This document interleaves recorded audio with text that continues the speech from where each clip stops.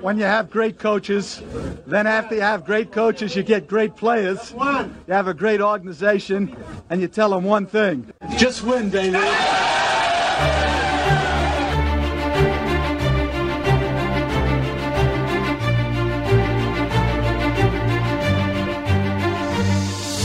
You are listening to Just Pod Baby, a Las Vegas Raiders podcast brought to you by silverandblacktoday.com.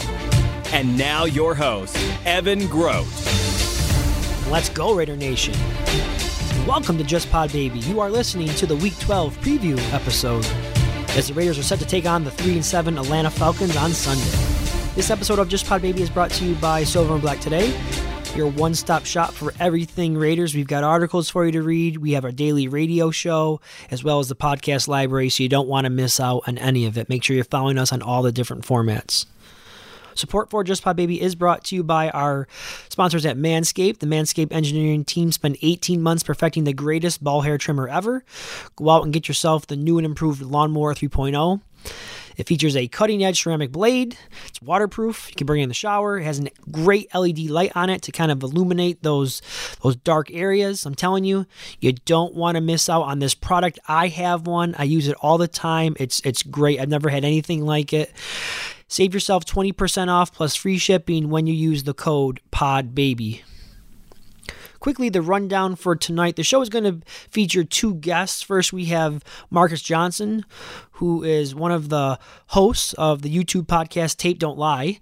Marcus is also a contributor for RaidersWire.com. Marcus watches a lot of film, so I thought it would be great to bring him on and have him explain to me and us what he has seen from Henry Ruggs and hopefully ease some of the anxiety that I'm having about the way he's being used. And for those of you that are not concerned, hopefully he'll just continue to reassure your stance. Now, our second guest tonight is D. Orlando Ledbetter, who covers the Falcons for the Atlanta Journal-Constitution. Orlando and I will dive into this Falcons-Raiders matchup and get you guys all set up for the game on Sunday. But first of all, I want to wish all of you out there a very happy Thanksgiving, and I want to say thank you to you guys, and that I'm very grateful for all of the listeners out there and for your continued support of not only me and Just Pod Baby, but the whole Silver and Black Today family as a whole. So I do appreciate you guys. With all that being said, because it is the Thanksgiving holiday on Thursday, the show, again, will just feature two guest interviews tonight, so I do hope you enjoy the show. It will be a little shorter. You won't hear as much from me as far as my analysis and my dialogue is concerned. It'll just be our two guests. So sit back, relax, enjoy, and have yourself a happy Thanksgiving. Our first guest tonight is Marcus Johnson. Raider fans, if you don't know who this man is yet, you need to. First of all, you can go out there and follow Marcus on Twitter at @TheMarkJohnNFL. So go out there and do that right now. Marcus is a film junkie. He's also a contributor over at the RaidersWire.com, and he's one of the hosts of the YouTube podcast Tape Don't Lie, along with his partner BD Williams. Marcus, welcome to the show. It's been my plan to get you on for a while. I'm glad I finally have the opportunity. How's it going, man? It's going great, man. I appreciate you having me on, man. You put on a great show, so I appreciate it. Thank you. I appreciate that, and I'm a big fan of your show as well. So, Marcus, now, I brought you on for one main reason in particular. I want you to talk me off the ledge when it comes to Henry Ruggs. We're going to get to that in just a second. But before we do that, if you don't mind, could you share with us a little bit about your background in football? I see that you're an alum of the Scouting Academy. You're also a scout for expandtheboxscore.com.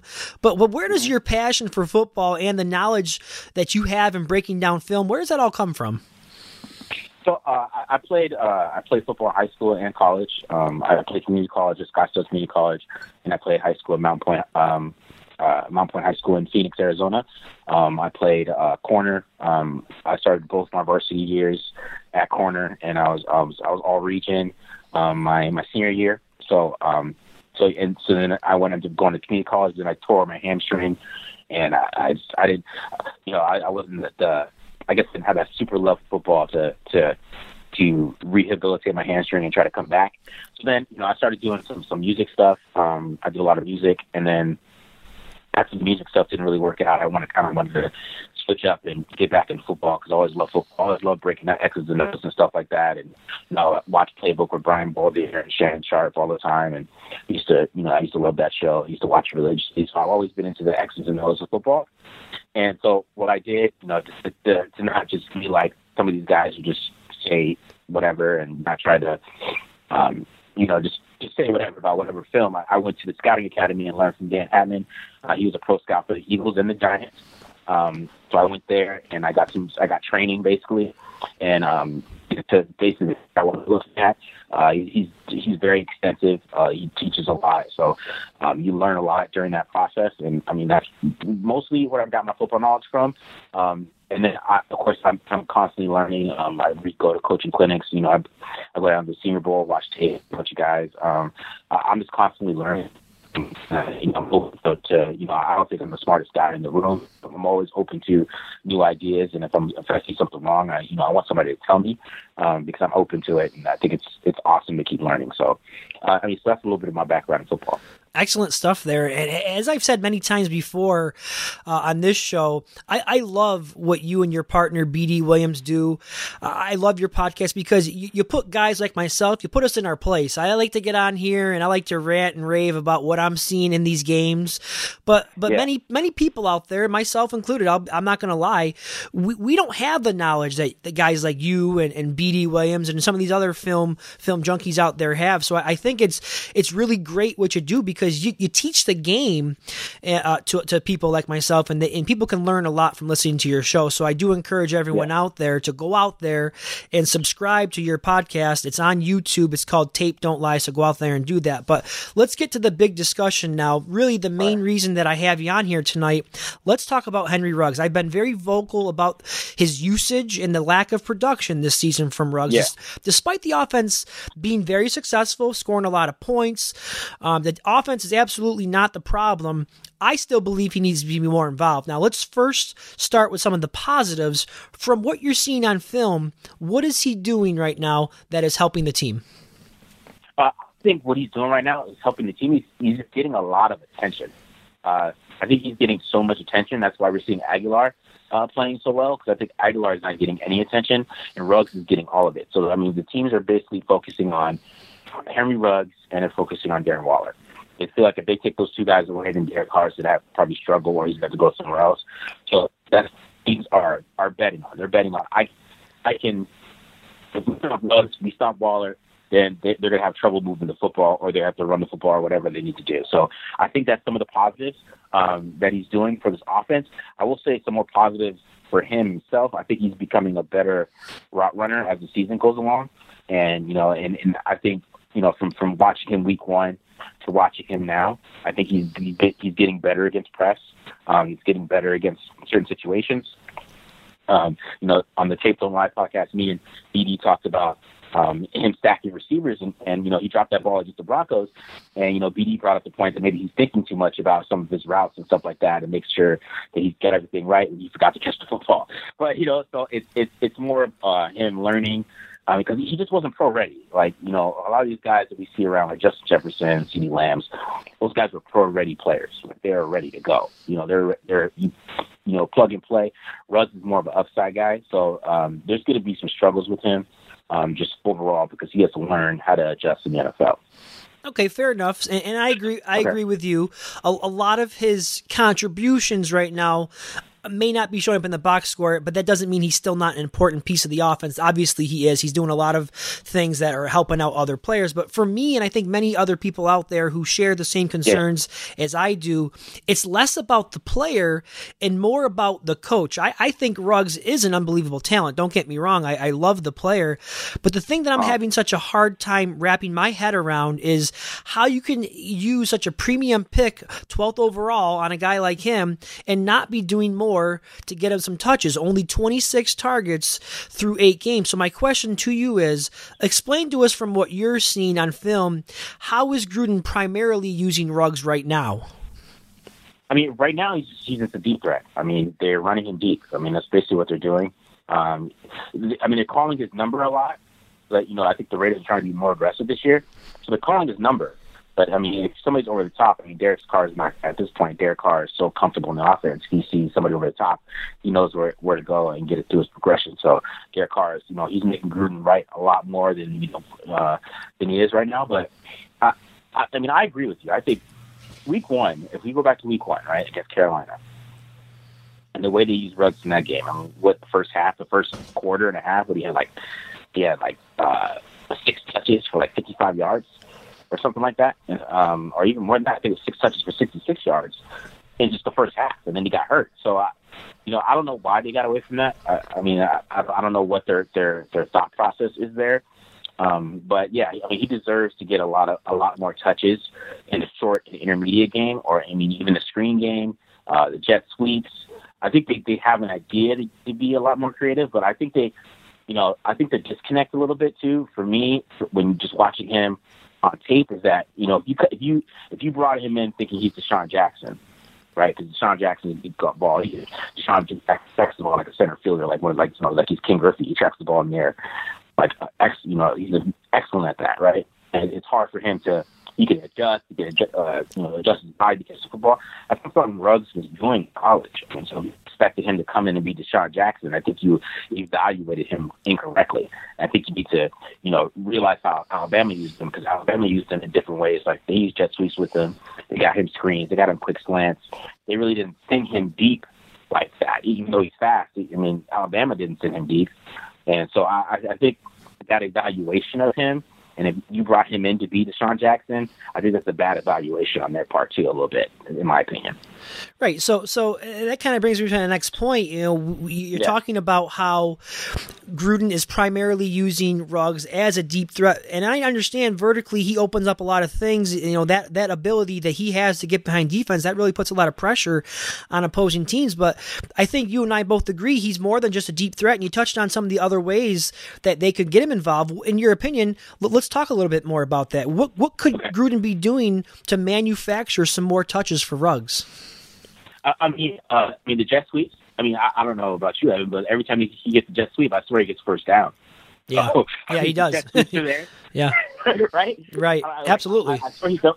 I mean, the Chiefs, he got a first down. The Browns game, he had a first down. I'm trying to think of all the times he jet sweeps. He's good with the ball in his hand. So and then even the Panthers game. I mean, they ran a speed option with him in this Panthers game. They did some other cool things with him. I don't know why they got away from that. To be honest, I do think that they need to try to manufacture touches, but I think also Gruden loves him a veteran. And I think that he's trying to get over his hatred for rookies. I think that's the thing. Like, I mean, if you go back, I mean, you talked to I think Jerry Porter, who he did an interview and Gruden was coming back. He talked about how much Gruden hates rookies, right? And I think that's still a thing. And I think when he saw Nelson Aguilar, who was a veteran receiver, start to take off a little bit, I think his mind's like, veteran. He's okay. There's a guy who's doing he's always get his spot. I don't got to teach him anything. I don't have the patience for that. And I think that's a little bit of Gruden's problem too, is that he doesn't have the patience for Henry Ruggs to develop his offense. He's just going to move on. Because even his pass game, I think Ruggs had his lowest snap count. So me, it's kind of scary to think about the future of this. Like, is Gruden just so much Nelson Aguilar that he's just going to move on to the veteran, or is he going to stick with the rookie and be more patient and let the guy develop? It's going to be interesting going forward, in my opinion. Right. Our guest tonight is Marcus Johnson from the Tape Don't Lie podcast. I just got a couple more for you, Marcus. Because you do spend so much time looking at the tape, you're obviously more in the know about this stuff than I am. What would you say to people like me who are continuing to be disappointed with Ruggs and the way he's being used and have concerns with him early on? How do you kind of talk me off that ledge? I would say the Raiders are a good team. So the Raiders are, they beat a lot of good teams. You can kind of tell they're a good team. I mean, this game against the Falcons did show us a lot. And I think teams with good teams don't really get that crazy production from rookies. I think a lot of fans last year, because they were so dependent on rookies, but I mean, they overachieved last year. So they were so dependent on rookies like Max Crosby, Josh Jacobs, Trayvon Mullen, all those guys. They performed pretty well. They were more dependent on them because, they weren't a good team, so they had to play the young guys, right? I think this year is a little different.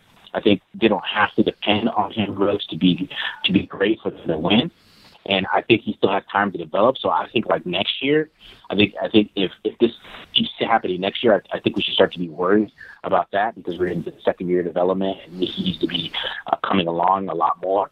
I think that, but I think just because of that, because we're a good football team and it's not really needed from him, I think that fans could be a little bit more patient. But also, my personal opinion from watching him on tape, I think if the Raiders go into this final stretch, I think he's going to be more developed, and we might, like you just said, if they get into the playoffs, I think we're going to see a different player because I think he's going to be more developed. He's going to have a full 16 games. I think, as I said, he's getting better as a route runner every week. So I think like we might see him break out later than we expect. Maybe like we've seen on some young guys that take a while, and we might see like a breakout game. He might just break out and just figure it out and just go forward, these last couple of games. We don't know.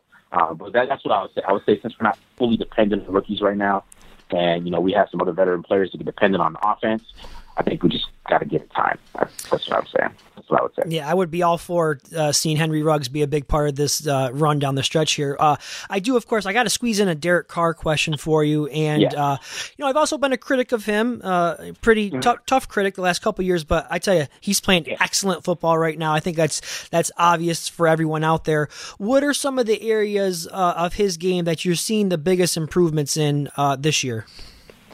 I would say is everything post-snap. He's not being confused. I think Derek Carr, that was like the thing on him for years, is that if you show him one thing, right, he's going to get into the right play, and he's going to expect that to be there when he taps the ball.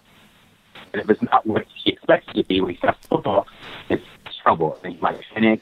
He might try to get out of the pocket too early. He might throw a pick. Things like that. And maybe it's because he wasn't fully comfortable in Gruden's offense. This year, it's not happening. The Chiefs threw a lot at him. They threw a lot of exotic looks, a lot of different looks. Tyrann Mathieu was moving all over the field. You had no idea what coverage they were pre-snap. They were showing, like, they would show one thing, and then they'd come out and they show another thing. And, the Bucs did that too, and Carr's not being fooled. I think that's that's the main thing, is that he's not being fooled. He knows where to go. He has full control of his offense. He's reusing his legs because of that. I think that's why he's using his legs more, because he knows when he's gone through every read and he knows that, okay, so I got to run now. I think he's scrambling more because of that, because he's able to read the field. So, like, if you show one thing and everybody bails out, like, I think a good example was the Browns game where that 3rd and 8, we had that big run to they weren't able to pass the ball that much, but the Browns, they all backed up. He saw it real quick. As soon as he hit the back of his drop, he just took off. Like, it wasn't like he didn't have to think or anything like that. He just hit the back of the drop. He took off and got the first down. And I think he's not thinking as much. It's more instinct. It's more, competitive toughness and things like that. I think last year he was just thinking. He was all thinking, like, I don't know exactly what I want to do. And I think now that he's not thinking, he's just playing. Yeah, absolutely. I agree with you there. And he just seems much more relaxed. And I think a lot of that has to do with being the 3rd year in Gruden's system. So, all right, Marcus Johnson, everybody, be sure to give him a follow on Twitter at the Mark John NFL and subscribe to his podcast on YouTube, Tape Don't Lie. Marcus, thanks so much for the time, and thanks for hopping on with me tonight. And of course, have a happy Thanksgiving. You as well, man. I appreciate you having me on, all right?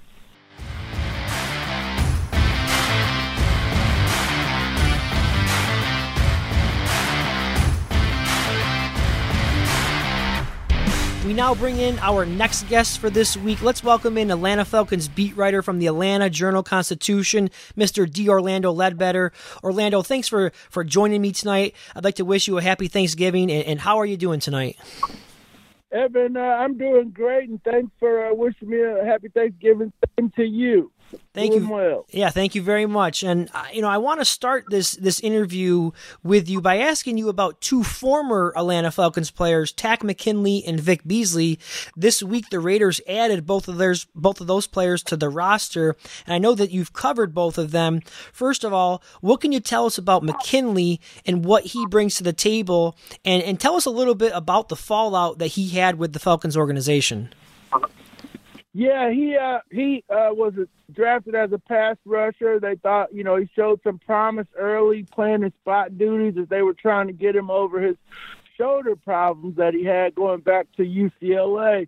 And then, once he got into the lineup full time, he wasn't able to do much. And then they didn't pick up his fifth-year option, and that kind of soured their relationship. He stayed in a good state of mind.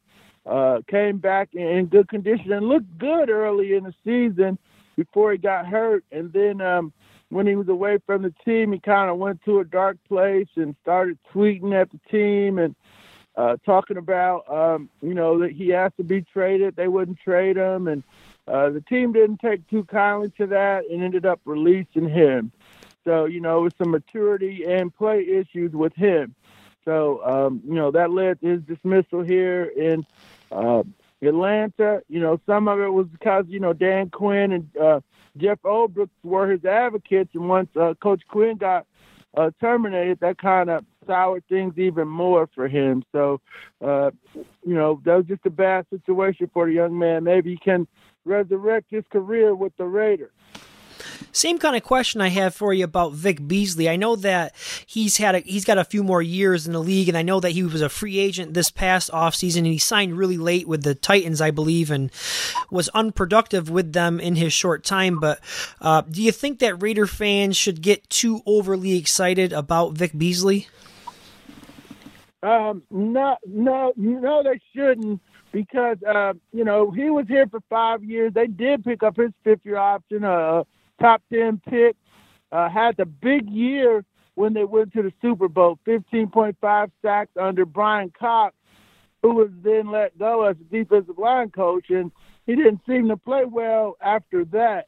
So, but, effort, he gave effort. He was a speed guy, one-trick pony, and people started sitting on that. So they were trying to work with him on developing some counter moves and so forth. And they wanted him to come in to camp that fifth year in the off season and work with the coaches. He decided to stay away and work with Bud Dupree of the Steelers, one of his buddies that's from down here in Georgia also. And, that kind of rubbed people the wrong way, rubbed the organization the wrong way. And, that was one of their first moves of the offseason was that, hey, they wasn't going to be pursuing their relationship with him any longer. Then he went to Tennessee, didn't report right away. Then when he got there was, from what I understand, they weren't able to get anything out of him. They kept trying, and eventually their patience was thin. The question with Vic was whether he loved football or loved to play football. But since he's there now, maybe he can reassess, his mindset and realize, this is a special opportunity to maybe resurrect his career. Our guest is D. Orlando Ledbetter, Falcons beat writer, joining us on Just Pod Baby. All right, so let's talk about the matchup now with the Raiders and the Falcons. The Raiders are traveling east to take on the Falcons, and both teams coming off a loss in Week 11.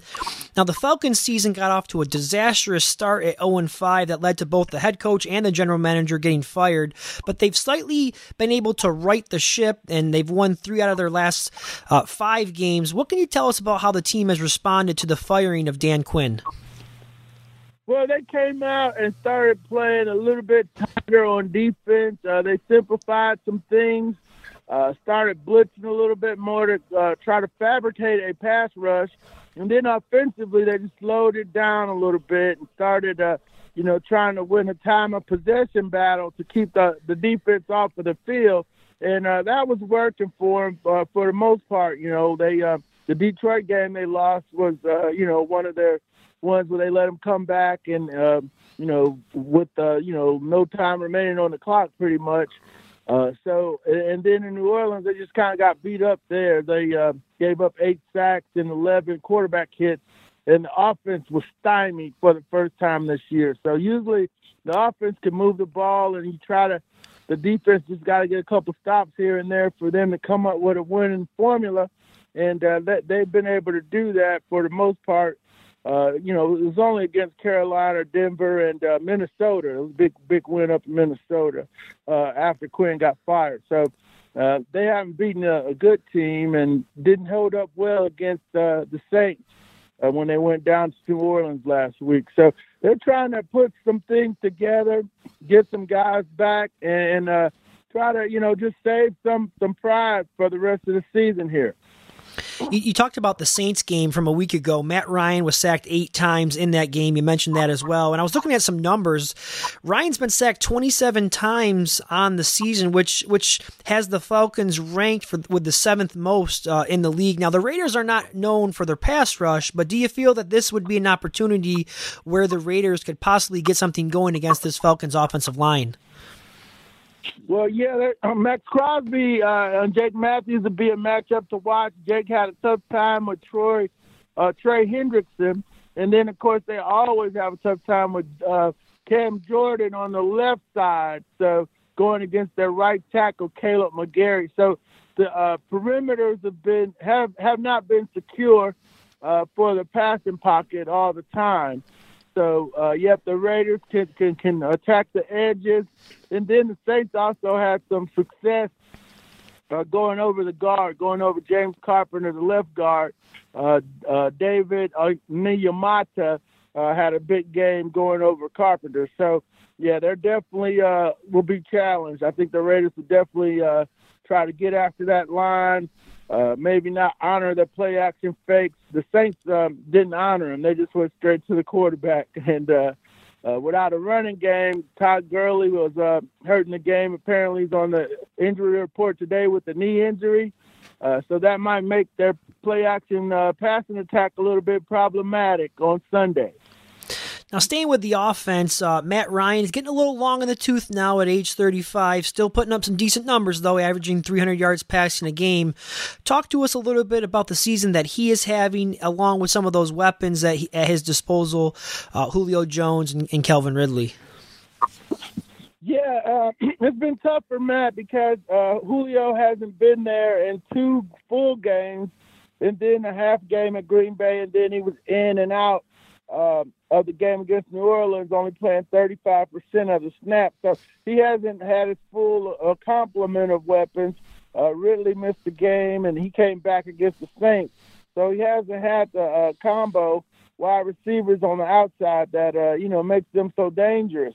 And the tight end they picked up, Hayden Hurst, was shut down against the Saints also, although they like him a lot and try to get him 7 or 8 balls a game and try to get him up the seam and so forth. So, they have weapons. They haven't had them all clicking and all firing at the same time. So it's been a tough battle for Matt this year, trying to move the ball around to the backup receivers, trying to create a running game with Gurley and Brian Hill and, either Ito Smith or Quadri Olison. So they have weapons. They haven't been able to get them all going at the same time. And that's made it a little bit tougher for Matt. And they bogged down in the red zone.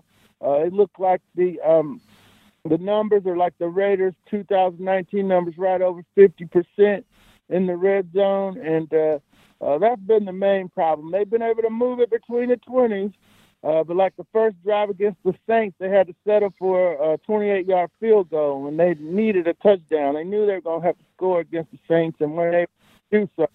So there's going to be times when they stall and they can't do that.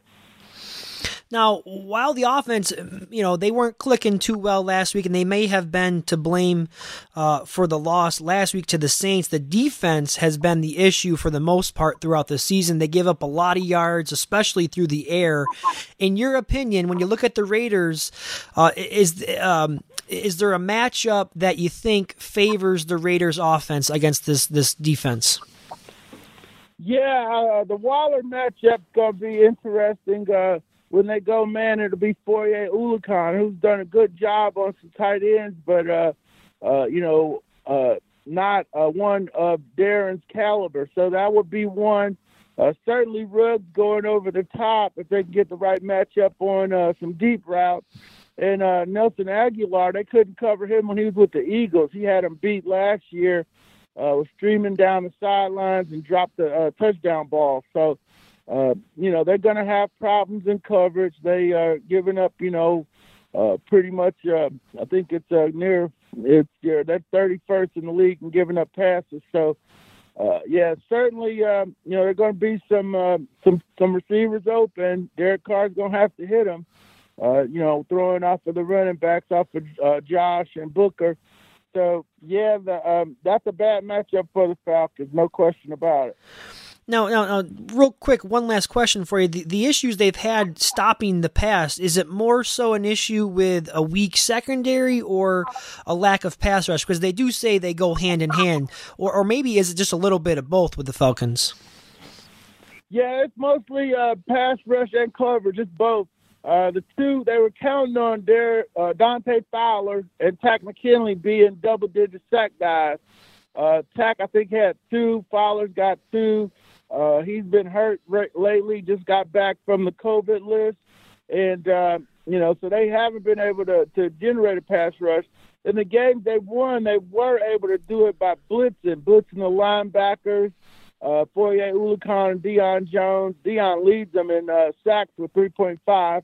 And then they'll bring the safety sometime, Keanu O'Neal, and Isaiah Oliver out of a slot blitz from time to time. So they're trying to fabricate a pass rush to keep that secondary from being on the island back there for long periods of time. But, when they sit in the zones and so forth and try to play that cover 3, people are open and they're not passing them off through the zones and so forth and not attacking the ball. So, it's been a bad mix back there for the pass rush and the coverage. All right, great job. That's D. Orlando Ledbetter, Falcons beat writer for the Atlanta Journal-Constitution.